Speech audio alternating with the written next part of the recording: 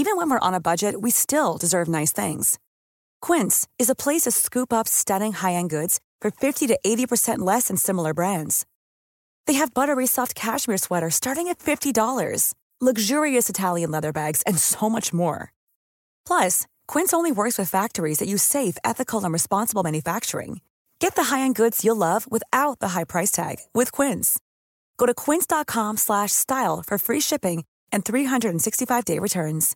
Imagine the softest sheets you've ever felt. Now imagine them getting even softer over time. That's what you'll feel with Boll & Branch's organic cotton sheets. In a recent customer survey, 96% replied that Boll & Branch sheets get softer with every wash. Start getting your best night's sleep in these sheets that get softer and softer for years to come. Try their sheets with a 30-night guarantee. Plus, get 15% off your first order at bollandbranch.com. Code BUTTERY. Exclusions apply. See site for details. Knodd är verkligen appen som du behöver. Förutom föräldrakurser kan du följa ditt barns utveckling, fas för fas. Och dessutom spara vaccinationer, milstolpar och tillväxtkurvor. Ja, så kan du ju såklart träffa erfarna barnläkare och barnsjuksköterskor inom 4 minuter. Ladda ner appen som heter Knodd. Avsnittet sponsras av dina försäkringar. Alternativet till storbolagen. Skydda det viktigaste du har. Läs mer på dina.se.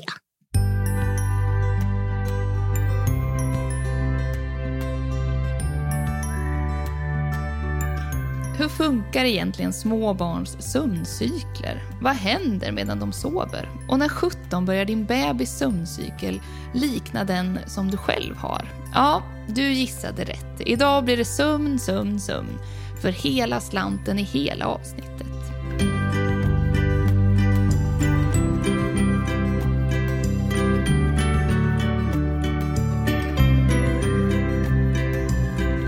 Med mig, Evelina Åkerberg, finns idag Frida Rongtell, sömnforskare och föreläsare inom sömn. Hej Frida! Hej! Hej, välkommen tillbaka till podden. Vad kul Tack. Att du är här igen. Ja, jättekul att vara med igen. Du är ju själv förälder och har säkert upplevt en och annan sömnlös natt. Som man gör som småbarnsförälder. Var det något som chockade dig trots att du kan så himla mycket om sömn? Alltså jag var väl ganska inställd på att bebisar ofta sover konstiga tider, vaknar ofta, att min sömn kommer behöva anpassas efter barnet mycket. Men sen så är det ju alltid extremt svårt att föreställa sig hur det är på riktigt när man väl är i den situationen. Och hur låst man ändå kan känna sig när... Ja, men bebisen vill ju, i alla fall min bebis, vill ju ha närhet konstant hela tiden. Och inte ens att det gick att lägga ner henne ibland i perioder, utan att det skulle vara nära nästan hela tiden. Och det är ju både mysigt och man kan ju känna sig lite inlåst eftersom att man är van att vara själv. Men att det också ger ju med sig med tiden. Ja, det är ju så. Och sen när det väl är över, när de aldrig somnar på en längre, så längtar man tillbaka. Det är så himla konstigt. Jag tänker att vi så här dyker rätt in i ämnet idag. För idag ska vi prata om sömncykler och dygnsrytm och massa spännande saker. Kan vi inte bara börja med, hur funkar alltså bebisars sömncykler? Och jag tror kanske att det är lättast om jag börjar med att berätta lite om hur kanske vuxnas sömn funkar. Och den sammansättningen, för att bebisars sömn är ju lite annorlunda än vad vuxna människor är. Och man kan väl säga att det finns, man har delat upp sömnen i olika sömnstadier. Först har vi lättsömnen som oftast är när man håller på och somnar eller när man vaknar till och somnar om och sådär. Och den är ganska ostabil. Alltså jag tänker att när vi håller på och somnar så är det lätt att man vaknar till igen också. Och sen somnar om igen och så.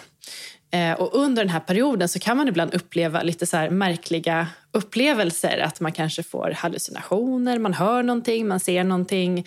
Märkliga drömmar som dyker upp framför ögonen och sådär. Och det kan kallas för hypnagoga upplevelser. Och sen går man ofta in i stadie 2-sömnen som är det som vi har mest av under en natt.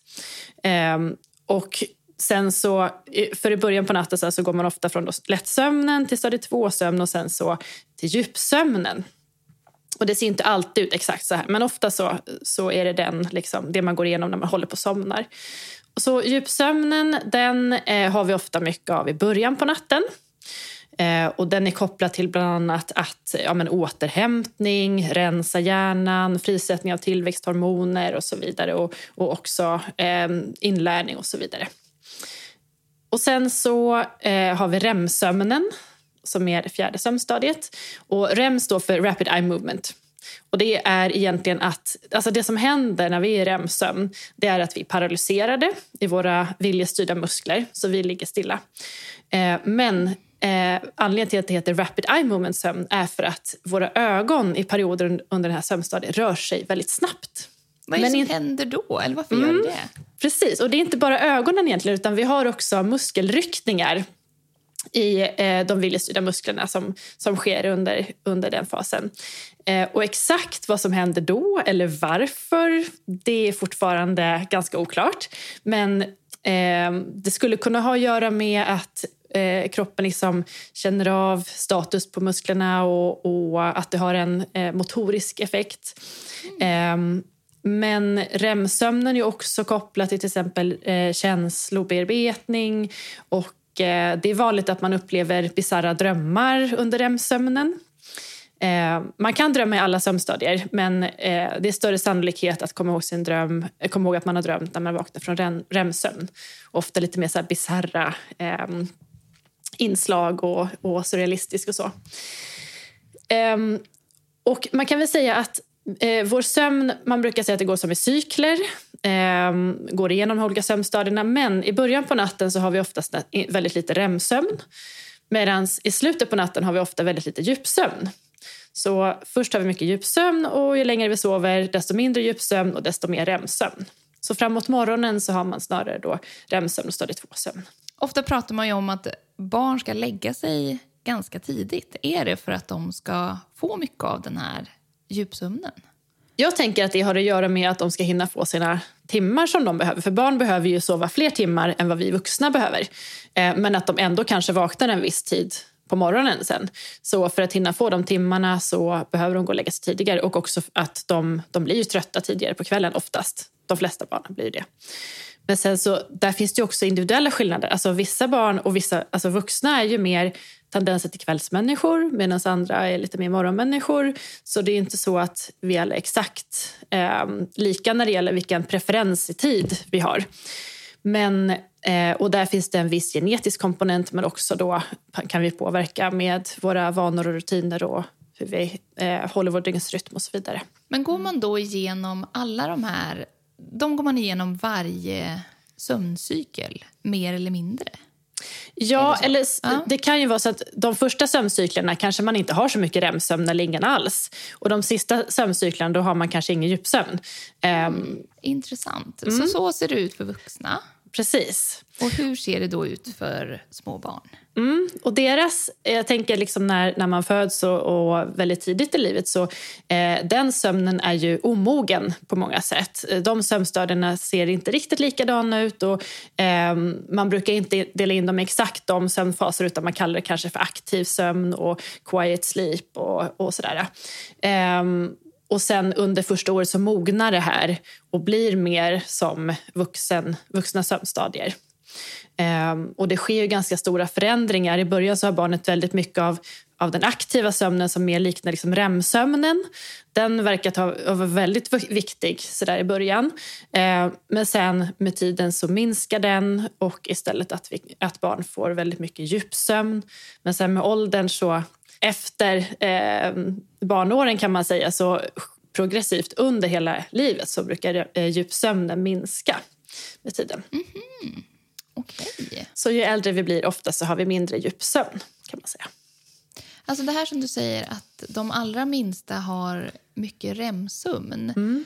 Är det för när man får en nyfödd så kan man ju bli ganska förvånad över att de rör sig och låter väldigt mycket. Trots att de verkligen sover. Och ibland tror man ju nästan att de är vakna fast de kanske fortfarande sover. Är det då att de är i den här REM-sömnen?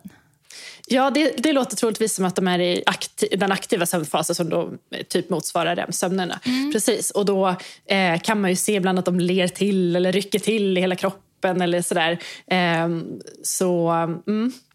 Och den sömnfasen verkar vara väldigt viktig just då i början av livet. Men det finns fortfarande väldigt många mysterier kring REM-sömnen som vi inte vet exakt vad det är med den som är viktig eller vad som händer och sådär. Så att det är väldigt spännande tycker jag, just REM-sömnen, för den är så mystisk på något sätt. Verkligen. Alltså vad vet man om de här, alltså av liksom funktionen av de här olika stadierna? Vad vet man om det? Ja, alltså de verkar ju ha olika funktioner för hur vi bearbetar det vi varit med om och lär oss nya saker och hur vi lär oss om världen och motoriska rörelser och så vidare. Så REM-sömnen verkar också till exempel vara viktig för motoriska rörelser och också stadie 2-sömnen har vissa komponenter som är viktiga för både inlärning och motorisk inlärning och så vidare. Men de verkar ha lite olika funktioner, de olika sömnstadierna, men att de kompletterar varandra. Så jag skulle inte säga att det ena sömnstadiet är viktigare än det andra utan det är hur de jobbar tillsammans som är viktigt, kan man säga. För jag har hört det just under de här småbarnsåren där många sover jättedåligt och man blir liksom väckt mitt i sin egen kanske djupsömn eller vart man nu befinner sig när barnet vaknar. Behöver man inte vara så, liksom, om man säger, orolig för sin egen sömn för att kroppen hämtar igen det då med mer djupsömn nästa natt? Eller hur funkar det? Ja, alltså just föräldrars sömn är ju ett jätteintressant område som jag tycker det borde forskas mera på. Men generellt är det ju så att om du har sovit dåligt natten innan och sen när du väl sover så kroppen försöker ju ta ikapp det som den har missat. Och man har också sett till exempel att om du har stor sömnbrist så kan du ha vissa såna här mikrosömnpauser som du inte ens märker av under dagen. Vilket ju inte kanske är positivt när man ska köra bil eller sådana saker. Men det är liksom som att hjärnan försöker få det den behöver. Svult, liksom. Ja. Vad kul. Vad är liksom anledningen till? Är det för att de ska överleva, de här små spädbarnen som de vaknar till? Liksom för att få mat och närhet och kolla av att jag är fortfarande trygg. Det är ingen som har rövat bort mig eller så här. Är det anledningen till att de så här, på något vis ska vakna till mellan sina sömncykler? Ja, alltså vi alla vaknar ju faktiskt till ofta under natten, även fast vi kanske inte märker av det. När vi vaknar på morgonen så är det inte säkert att vi kommer ihåg att vi har vaknat till 30 sekunder här och där. Och man vet ju inte exakt varför det är så, men troligtvis så är det ju för att stämma av miljön runt omkring. För när vi sover så är vi ju mindre uppmärksamma på det som händer runt omkring oss. Och då kan vi behöva vakna till för att kolla så att det inte är en farlig situation som uppstått under tiden vi har sovit. Och gissningsvis då så gäller ju detsamma för barnet. Men också att små barn kan ju behöva äta mycket oftare. Och då vakna på natten. Dels för att få i sig mat. Men också för fysiska närheten. Och också att om man ammar så bröstmjölken innehåller ju vissa saker som främjar dygnsrytmen till exempel. Och då kan ju det vara ett sätt att signalera att det är natt. Fastän barnet vaknar till då, att hjälpa dygnsrytmen på traven, att förstå att nu är det natt och sen så när det är dag så är det dag. Och där kan bröstmjölken spela roll. Du var inne lite på det här med att man sover på olika sätt under olika delar av natten. Har du mer liksom att berätta där? Vad händer liksom från att de somnar kanske ganska då tidig kväll till att de vaknar på morgonen? Hur ser en natt ut när det gäller sömnsammansättningen? Oj, vilken bra fråga. Kanske var svårt att svara på. Ja, en specifik fråga som jag har är att många barn de brukar bli ganska oroliga så här, framåt 4-5. Så här, är det något specifikt som händer då som gör att man blir det? Det var en så här specifik fråga jag hade. Och alltså jag tänker att när vi är i djupsömn, det som händer är ju att vi inte är så uppmärksamma på vår omgivning, utan då är man ganska svårväckt. Och om man blir väckt i djupsömnen så kan man till exempel känna att man inte vet vart man är och man känner sig väldigt groggy och sådär. Så just i djupsömnen så är man ofta ganska svårväckt. Så det kanske många föräldrar har märkt att om ett barn somnar till exempel i vagnen eller någon annanstans, så ska man försöka lyfta över den till sängen. Och då finns det vissa perioder när barnet kanske inte alls reagerar, oavsett om du tar på en pyjamas eller liksom lyfter den eller vad det kan vara. Medan i andra tillfällen så är den väldigt sådär lätt att vakna. Och är man i djupsömn så är det oftast väldigt mycket svårare att bli väckt. Men sen då framåt småtimmarna, då har vi ju inte så mycket djupsömn kvar kan man säga. Utan då är det mer av stadie 2-sömnen och REM-sömnen. Och då kan det vara lättare att vakna till. En annan sak kring REM-sömnen är ju också att om man tänker på hjärnans aktivitet, när vi är i djupsömn så har vi så här, långsamma vågor med hög amplitud om man tittar på den elektriska aktiviteten i hjärnan med synkroniserad aktivitet. Så. Medan i REM-sömnen då är den väldigt lik vakenhet om man bara tittar på hjärnans aktivitet. Men det som är skillnaden då är ju att våra muskler, våra viljestyrda muskler är paralyserade. Men vi har de här muskeltwitchen. Men att hjärnans aktivitet är väldigt lik vakenhet. Med den skillnaden att de här frontala delarna i hjärnan som har ofta med så här planering och logiskt tänkande och så vidare att göra. De är väldigt låg aktivitet. Så de delar som främst är aktiva är liksom det här känslocentrum och de här lite mer primitiva delarna av hjärnan kan man säga. Motorisk aktivitet och så vidare. Alltså jag håller med dig. REM-sömnen är ju superintressant. Eller hur? Jag vill lära mig mer om det där.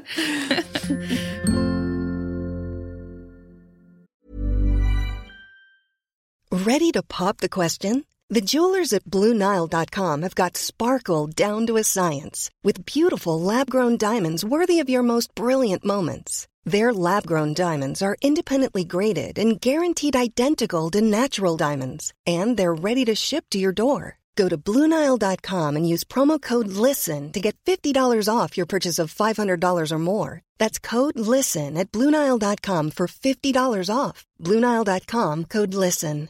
Hi, I'm Daniel, founder of Pretty Litter. Cats and cat owners deserve better than any old-fashioned litter. That's why I teamed up with scientists and veterinarians to create Pretty Litter. Its innovative crystal formula has superior odor control and weighs up to 80% less than clay litter. Pretty Litter even monitors health by changing colors to help detect early signs of potential illness. It's the world's smartest kitty litter. Go to prettylitter.com and use code ACAST for 20% off your first order and a free cat toy. Terms and conditions apply. See site for details. Vi tar en superkort reklampaus i avsnittet. Nu befinner vi oss bara i början på den här kalla, mörka delen av året. En tid när vi föräldrar får kämpa oss igenom blöta skor och leriga överdragsbyxor mest hela tiden. Och för att få lite ljus i mörkret när det gäller vilka kläder du ska välja till ditt barn så har vi Susanne Rammelt här som är butikschef på Polarn och Pyret i Täby. Hej Susanne, välkommen hit. Vad kul att vara här. Om man sitter där hemma nu och funderar, ska jag köpa skalkläder eller galon till mitt barn? Vad är dina bästa råd? Vi har ju både och. Men vi rekommenderar ju varmt våra skalplagg. För grejen är att våra skalplagg, de är ju helt vattentäta. De har till och med de är mer vattentäta än galoner, tror det eller ej. Men de andas ju också. Så att på det sättet kan du ju ha den hela dagen. Du kan vara i alla väder och vind. Och dessutom du kan ha den så mycket längre period också. Jag tänkte på, du sa det här just med att det är kladdigt. Men sen kan det ju vara torrt en dag och sen kan det vara kallt och sen... Så att det är ju där våra skalplagg är så fantastiska. Så vi rekommenderar skalplaggen. Men komplement, självklart, galon. Som ett komplement. Vad ska man tänka då när man liksom tittar på hela marknaden? Hur vet man vilka skalkläder man ska välja? Ja, det där är ju också... Vi är ju, speciellt ute i butik så är vi väldigt noggranna med att fråga barnet, liksom hur mycket det rör sig, hur mycket det springer och hoppar och studsar och ner för berg och sådär. För vi har ju olika, men vårt bästa är ju vårt Weather Pro som vi kallar det. Det är ju bäst slitstyrka och bäst vattentäthet och sådär. Men sen har ju vi också, barnen växer ju, eller hur? Och verkligen. där har ju vi faktiskt en helt fantastisk uppfinning som vi har med att du kan alltså växa i jackan, du kan växa i skalbyxorna. Så att vi har, ärmlängden går alltså att förlänga. Men sen går den faktiskt att ta tillbaka, så då kan ju lillebror eller lilla syster få den sen. Så att det är helt magiskt. Och samma sak med byxorna då. Så att det är ju en otroligt bra investering med våra flexi-plagg. Men du hör.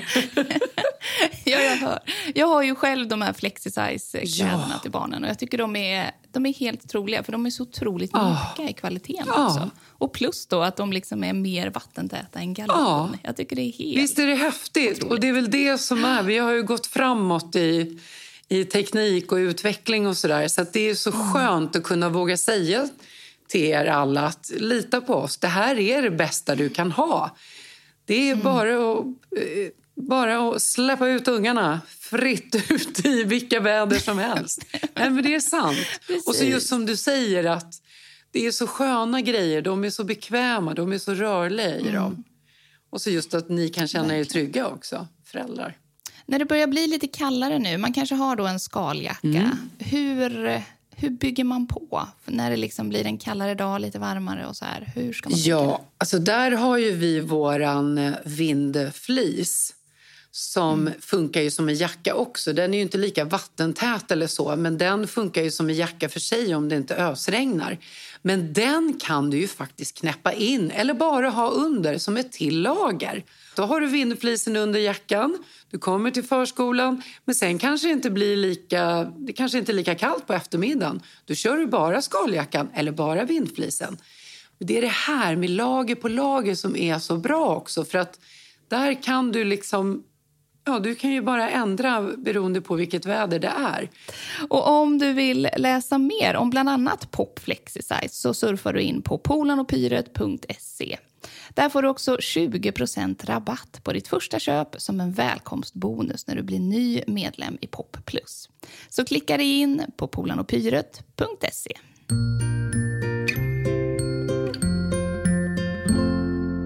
Alltså när det gäller det här med drömmar. Du sa ju att man kan drömma egentligen när som helst i sömncyklerna.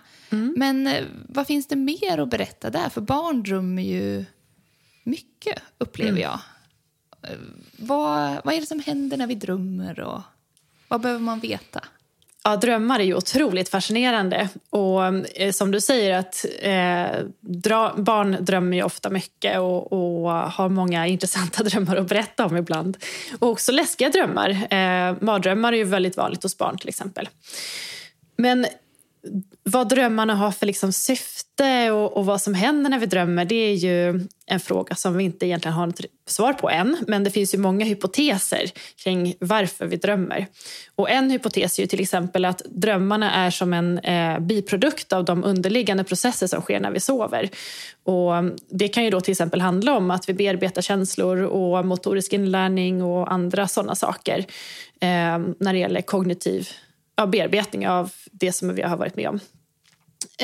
Och att då drömmarna är som att det är det som vi subjektivt upplever när de här sakerna händer och när vi bearbetar det. Men sen är det ju inte alla som kommer ihåg sina drömmar. Så ofta är det så att vi glömmer bort vad vi har drömt. Vi kanske kommer ihåg det till början när vi vaknar och sen så efter några minuter så är de helt bort och vi kan verkligen inte komma ihåg det. Så det är inte säkert att just det här att faktiskt komma ihåg en dröm, att det är det som är viktigt. Just eftersom att det är ganska sällan som vi gör det för vissa personer. Medan andra kommer ihåg sina drömmar alltid. Men det kan ju också vara så att drömmarna är till exempel ett tidsfördriv som hjärnan skapar för att vi inte ska ha tråkigt och så att vi ska fortsätta sova. Ja, men som sagt, det finns väldigt många teorier kring varför vi drömmer. Men det kan ha någonting att göra med minnesbearbetning, för att vissa studier pekar på, och det här är då vuxna, att det vi har drömt om vi har drömt om en sak som vi precis har lärt oss, att vi gjort ett typ av minnestest, då har vi större benägenhet att komma ihåg mer dagen efter om vi har haft element av det i drömmen. För det är ju sällan som vi drömmer om exakt det som vi varit med om, utan det är nästan alltid förvrängt på olika sätt. Precis, och ihopkopplat med olika liksom, delar av livet och händelser och sånt där. Ja. Det mesta av det som vi drömmer om handlar om sånt som vi har varit med om den senaste tiden. Men som du säger, det kan ju vara ihopkopplat med helt andra minnen också. Och saker som vi inte förstår alls, var kommer det här ifrån? Och just mardrömmar kan ju upplevas som otroligt läskigt. Men ofta så, och hos barn så är det otroligt vanligt. Och det har troligtvis att göra med att hjärnan utvecklas så att det är en jobbig men naturlig del i barnens utveckling som troligtvis inte har någon, att det är något fel som har hänt eller så. Sen kan man påverka det? Alltså om man har ett barn som drömmer mycket mardrömmar och sådär. Finns det saker man kan göra för att minska på sånt? Ja, vissa barn har ju mer mardrömmar än andra. Och jag skulle rekommendera att man pratar om det.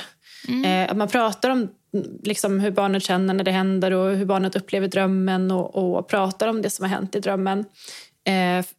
Om barnet vill prata om det såklart.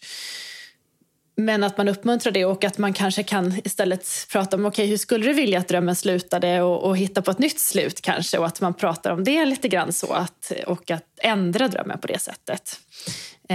Men upplever man att det är ett stor oro kring det här med mardrömmar och att barnet har svårt att sova på grund av det, eller att man känner sig orolig, så ska man ju prata med en läkare eller BVC så.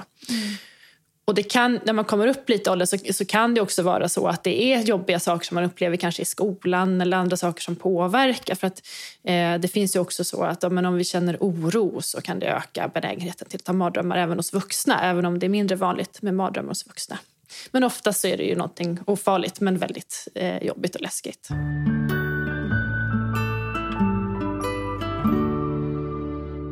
Har din bebis torr hud? Eller har du? För er båda finns Propyless, en hudlotion som inte kladdar, inte svider och som är godkänd från 0 år. Propyless finns att köpa på alla apotek. Det är ett receptfritt läkemedel för behandling av torr hud, så läs bipacksedeln noga före användning. Alltså något som också kan vara jätteobehagligt som förälder är ju när barnen har nattskräck. Vad är det som händer då? För då, om jag har förstått det rätt, så är ju barnet liksom inte kontaktbart. Utan de är liksom verkligen inne i sin dröm. Vad vet du om det? Vad är det som händer då? Ja, och nattskräck är ju en sån här sak som också är mycket vanligare hos barn än hos vuxna. Ofta växer man ifrån det. Och det har ju faktiskt med djupsömnen att göra oftast och inte så mycket med REM-sömnen att göra som man kanske tror, eftersom att REM-sömnen har mer med drömmar att göra så. Och som du säger så är barnet ofta inte kontaktbart, utan det här är någonting som ofta sker. Man vet inte exakt varför nattskräck händer, men man tror att det har att göra med att det blir lite fel i att man vaknar från ett djupt sömnstadie och i själva vaknandet där, att det slår lite fel. Så att barnet inte är helt vaket men inte helt sovande heller på det sättet.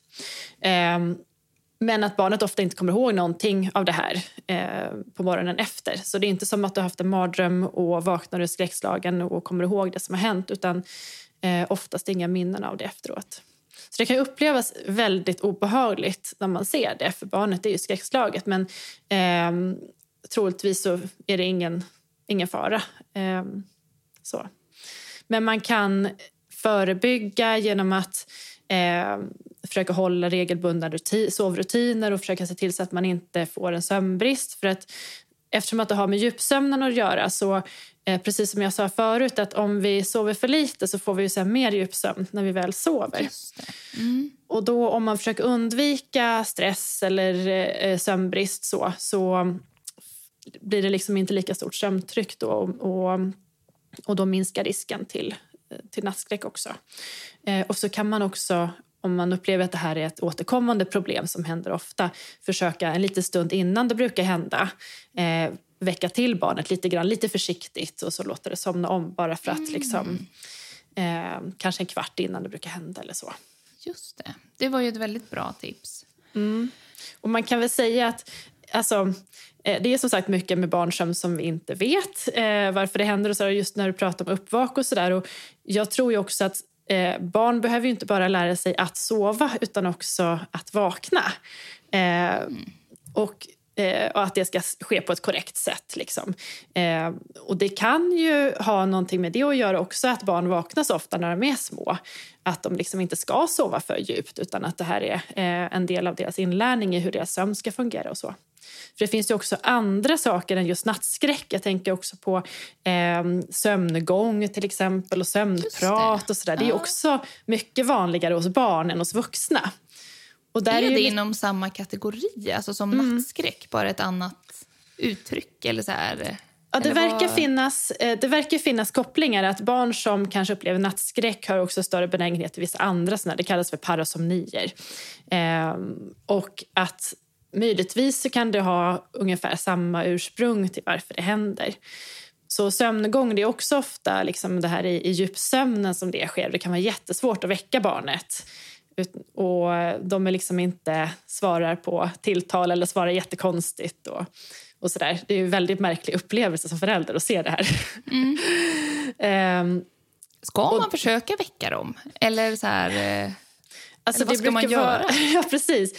Alltså det som man ska göra är ju att se till att det inte sker någonting farligt. Alltså att barnet kanske skadar sig på någonting som finns i ens hem eller så. Utan guida dem på ett säkert sätt.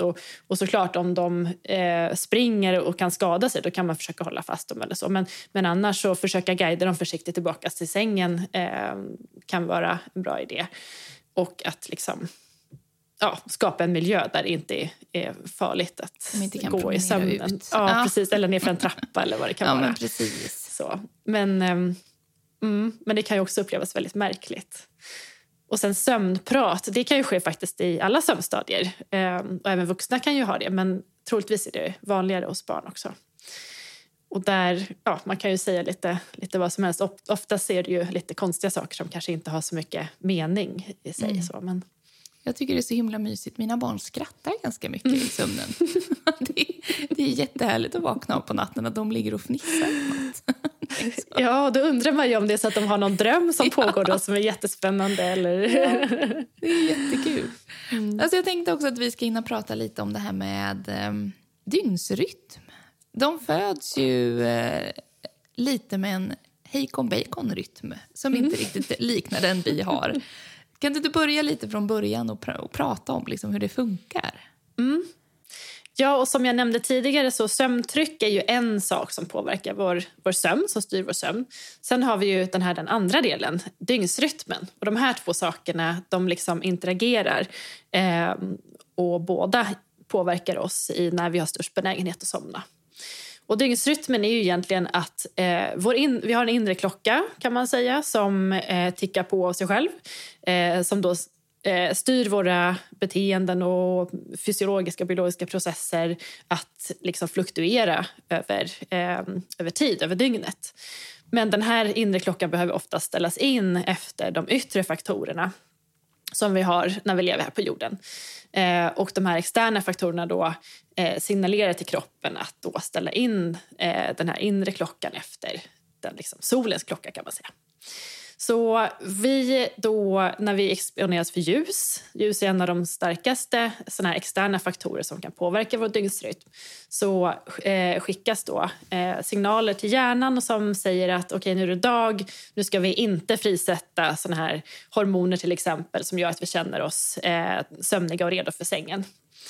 Men sen då när mörkret börjar komma, när det blir lite mer kväll, så får vi istället ett påslag av de här hormonerna som gör att vi förbereder oss för sängen och blir mer trötta och så. Och då är det ju mer fördelaktigt kanske att ha mer dämpad belysning och lite mer mörker.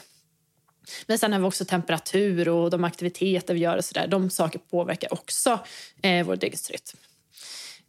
Men då kan man säga att när en bebis föds så har de ju inte riktigt som någon dygnsrytm, utan den etableras med tid. Ofta under de första månaderna, så kanske runt 6 månader så kanske är lite mer stabilt så.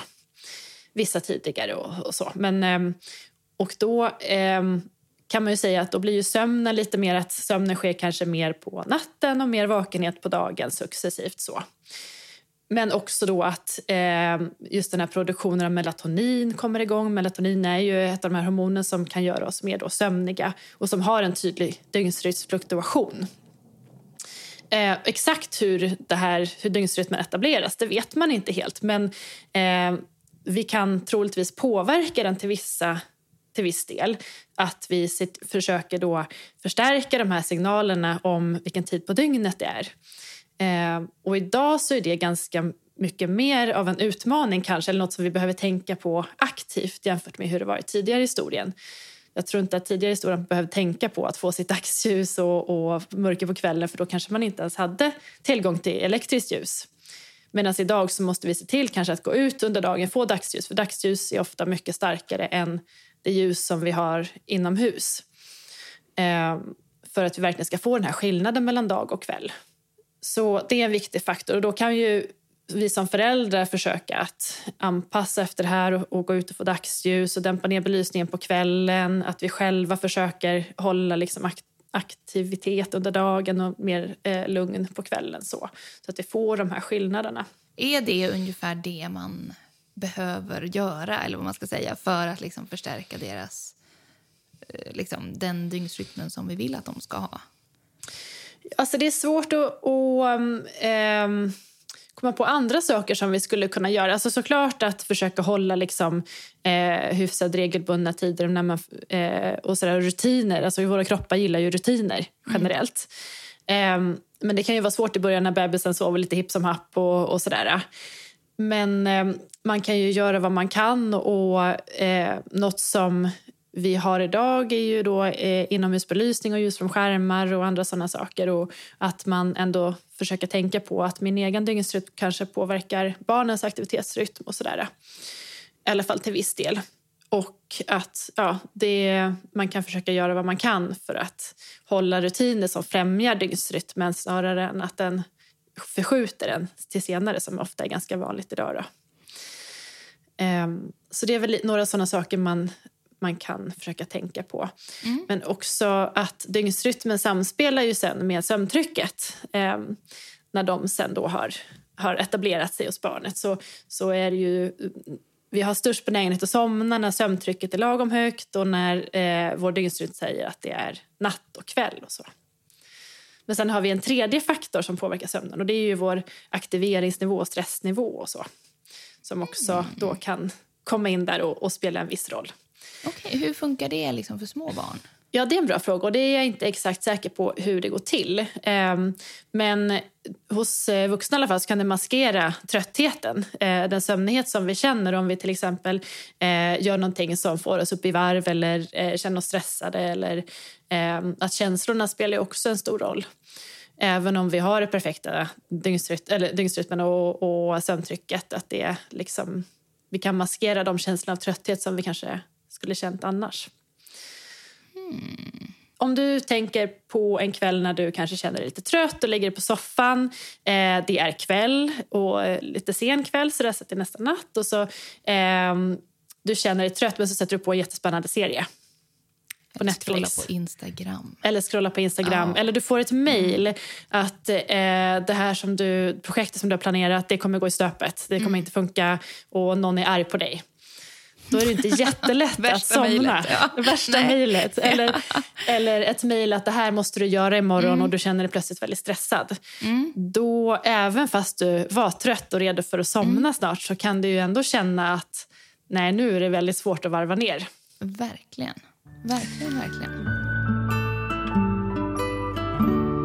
Alltså många barn, tänker jag, ju större... Eller ja, det kan i och för sig vara redan när de är små. Men ju större de blir, desto mer börjar de ju att hitta strategier för att inte somna och inte gå och lägga sig. Och Liksom, min 3-åring hemma nu, hon ligger och liksom sjunger för sig själv jättelänge. Bara för att, så här, och så fort hon tystnar så somnar hon på typ en halv sekund.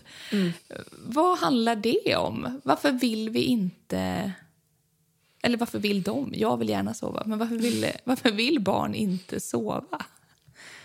Det är en jättebra fråga. Och kanske inte har något svar på det. Men jag kan spekulera i att dels så kan det ju handla om att alltså man släpper ju kontrollen när man sover över liksom den här verkligheten som vi är i när vi är vakna. Så man har ju mindre koll på vad som händer runt omkring oss. Sen kan det ju vara lite läskigt att somna. Kanske får mardrömmar eller man vet inte vad som händer. Och man kanske får märkliga saker som händer när man håller på och somnar och sådär. Men också så... har man ju väldigt mycket i den vakna världen som man kanske tycker är kul och som man vill fortsätta med. Det är lite FOMO. Man vill inte liksom missa det som händer. Exakt. Och kanske framförallt om föräldrarna är uppe och gör någonting eller syskonet är uppe och håller på med någonting eller vad det nu kan vara, så är det ju inte jättekul att behöva lämna det och gå och lägga sig själv. Liksom. Nej. Det där ögonblicket när barn, typ när det går upp för dem att man inte själv går och lägger sig tillsammans med dem utan att man är vaken. Jag tycker det är så himla härligt. Mamma, vad gör du på kvällarna när jag sover? Ja. Häromdagen hörde typ vår 6-åring att vi poppade popcorn ute i köket när han precis hade gått och lagt sig. Och det var verkligen så här, vad gör ni? Det var typ en vanlig onsdag också. Då blev han extra. Ja. Alltså, men sen så kan det också vara liksom att kroppen har svårt att ligga stilla. Det upplever jag ofta, att kroppen liksom, ju tröttare den blir nästan, desto mer vill den röra på sig och svårare är det att liksom släppa så på något sätt. Men när de väl ligger stilla, då brukar det ju gå i alla fall för oss väldigt fort. Ja, det är verkligen så. Vi pratade ju lite om det i förra avsnittet där du var med. Just där, att hitta den här sweet spoten där de är liksom lagom trötta men inte övertrötta. Och där känner man ju verkligen, börjar de gå över till att bli övertrött så är det nästan som att de får så här energipåslag i kroppen. Precis. Det är fascinerande. Ja, och barn kan ju uppleva också att det liksom pirrar i benen och så. Det man kanske ibland kallar för växtverk, vilket inte behöver ha att göra med att man växer och gör. Men om det pirrar och kittlar i benen och så, det kan ju vara jättesvårt såklart då att slappna av. Och sen något som jag har funderat väldigt mycket på, det är ju också att i alla fall här hemma hos oss, så just om jag pratar om att så här, nu ska vi sova och nu ska du liksom somna, och då blir det ännu mer, alltså det blir svårare. Istället för om jag säger så här, men nu ska vi läsa en bok och nu ska vi lyssna på den här ljudboken och bara slappna av en stund och ha det mysigt. Att det tar bort då lite den här pressen att nu ska jag sova. Jag kan inte sova, jag kan inte ligga stilla, utan nu då istället blir fokus på nu ska vi göra den här lugna, trevliga aktiviteten som vi båda uppskattar. Och så, ja. Alltså där är vi tyvärr framme vid slutet av avsnittet. Stort tack Frida för att du var med. Tack själv. Ja, det var jätteintressant. Det känns som att vi har mycket kvar att prata om. Ja, alltså du är välkommen tillbaka. Any day i podden. Hoppas att du har fått lära dig mer och nytt om bebisars sömncykler och dygnsrytm idag. Som vanligt kan du ställa frågor, bland annat till Frida på podd@rullavagn.nu. Och vi vill hemskt gärna höra vad du tyckte om avsnittet på Instagram eller Facebook. Nästa vecka är vi tillbaka igen. Hoppas vi hörs då.